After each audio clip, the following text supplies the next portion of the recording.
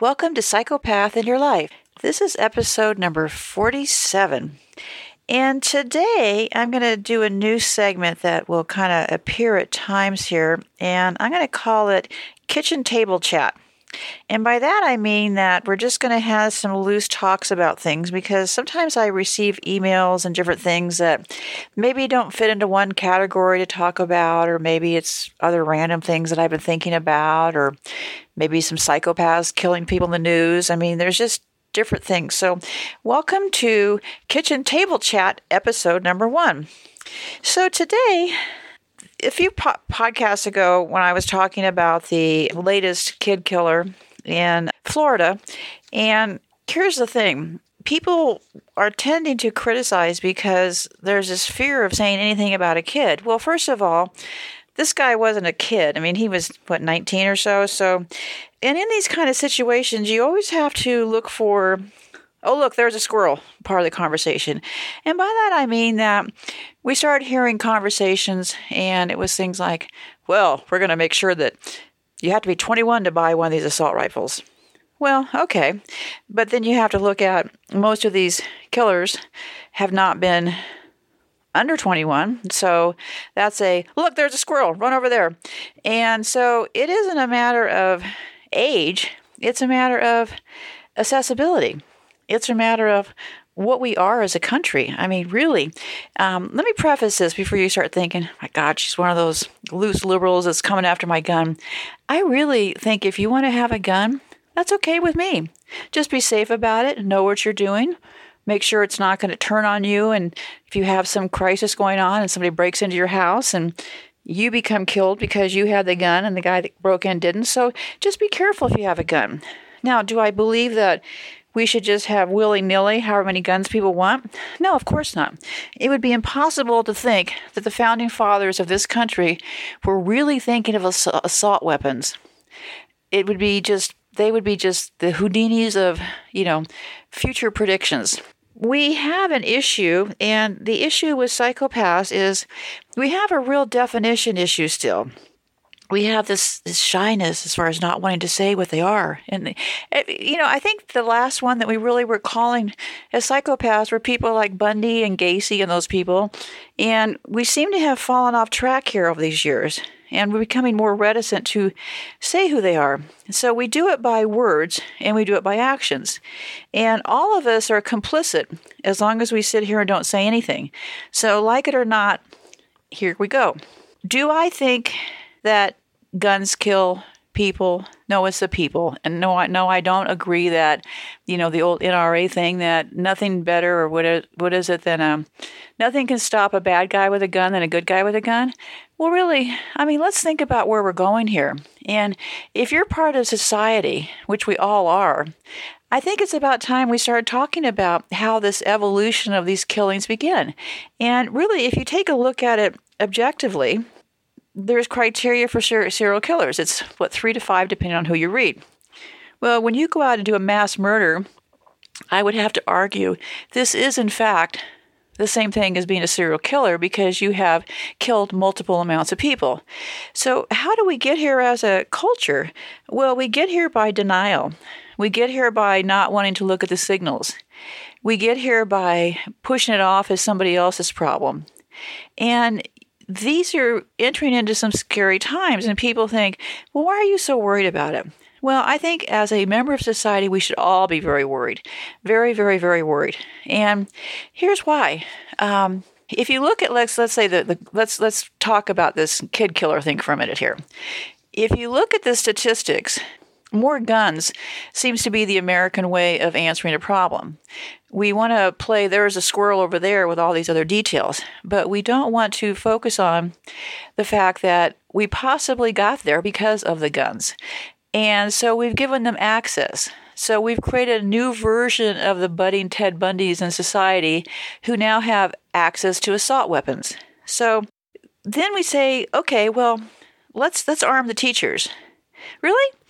I kind of thought people got into teaching because they love kids. Can you, as a teacher, imagine gunning down one of your students? And somebody brought up an interesting idea on the Jimmy Dore show, and the logic was there, okay? For example, You may not have a psychopath kid, but your kids are going to school. They may encounter psychopath kids. You as an adult may encounter psychopaths in your lives. So how do we start calling them for who they are? Well, first of all, people always say, well, I'm not going to get killed. Well, I don't know. If it would be like saying, I'm never going to, I choose not to be around psychopaths because I certainly don't want to increase my odds. Because when you don't have a conscience, it's hard to predict into the future. Is this budding psychopath going to become the next Ted Bundy, stalking around universities, grabbing and killing women? Is he going to become the next Ponzi scheme guy that bilks billions of dollars out of just tons of people over time? And so there's lots of ways these things can take us down. And so let's get back to this gun thing. So the latest thing is they're like, well, let's arm the teachers. Well, really? I mean, we heard that after the movie theater shootings. We hear that after every shooting. Let's get more guns. And do you really think in a movie theater, if a madman comes in there shooting an automatic weapon, that if people popping up out of their seats with guns is a safe approach to the situation? Of course it's not. Then you have to look at the odds.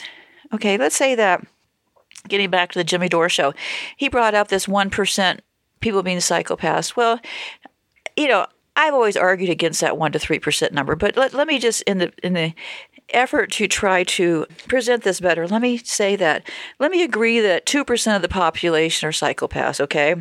And so with that 2%, let's say that at the school in Florida, let's say that there's 2,000 people there in that school between teachers and students.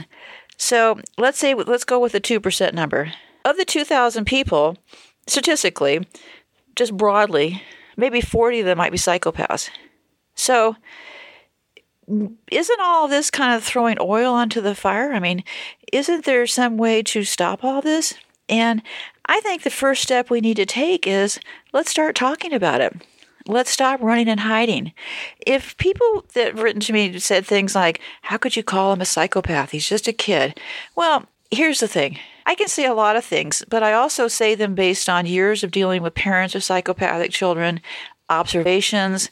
There's specialists that I talk to. There's a lot of people that won't come out and say what I say.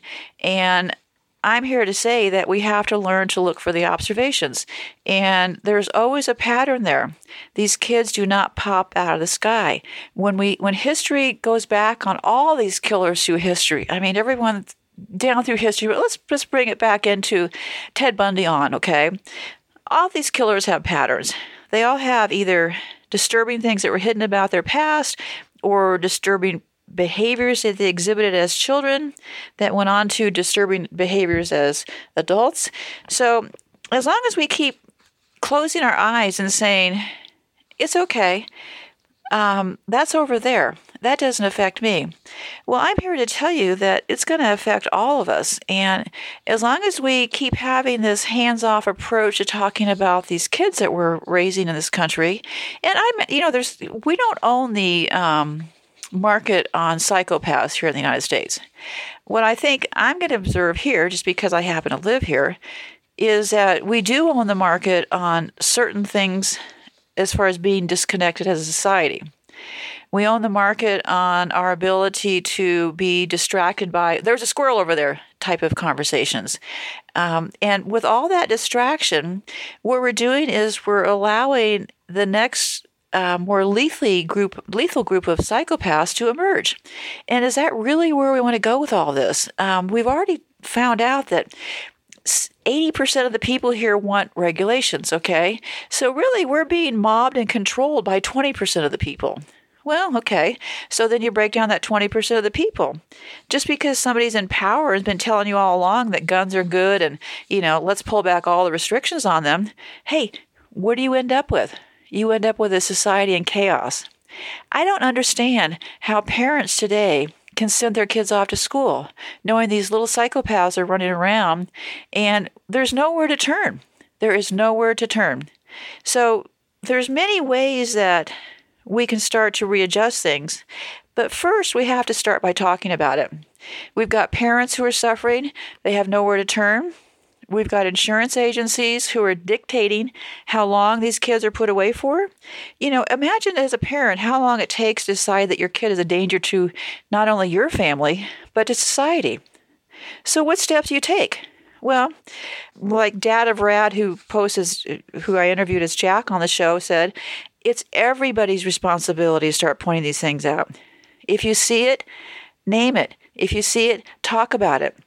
We can't keep thinking that because as a kid, we shouldn't engage in these conversations. There is a way, and the interesting thing is, even when we have an opportunity like this to define who this kid is, I bet we'll never hear a diagnosis. Never, ever, ever.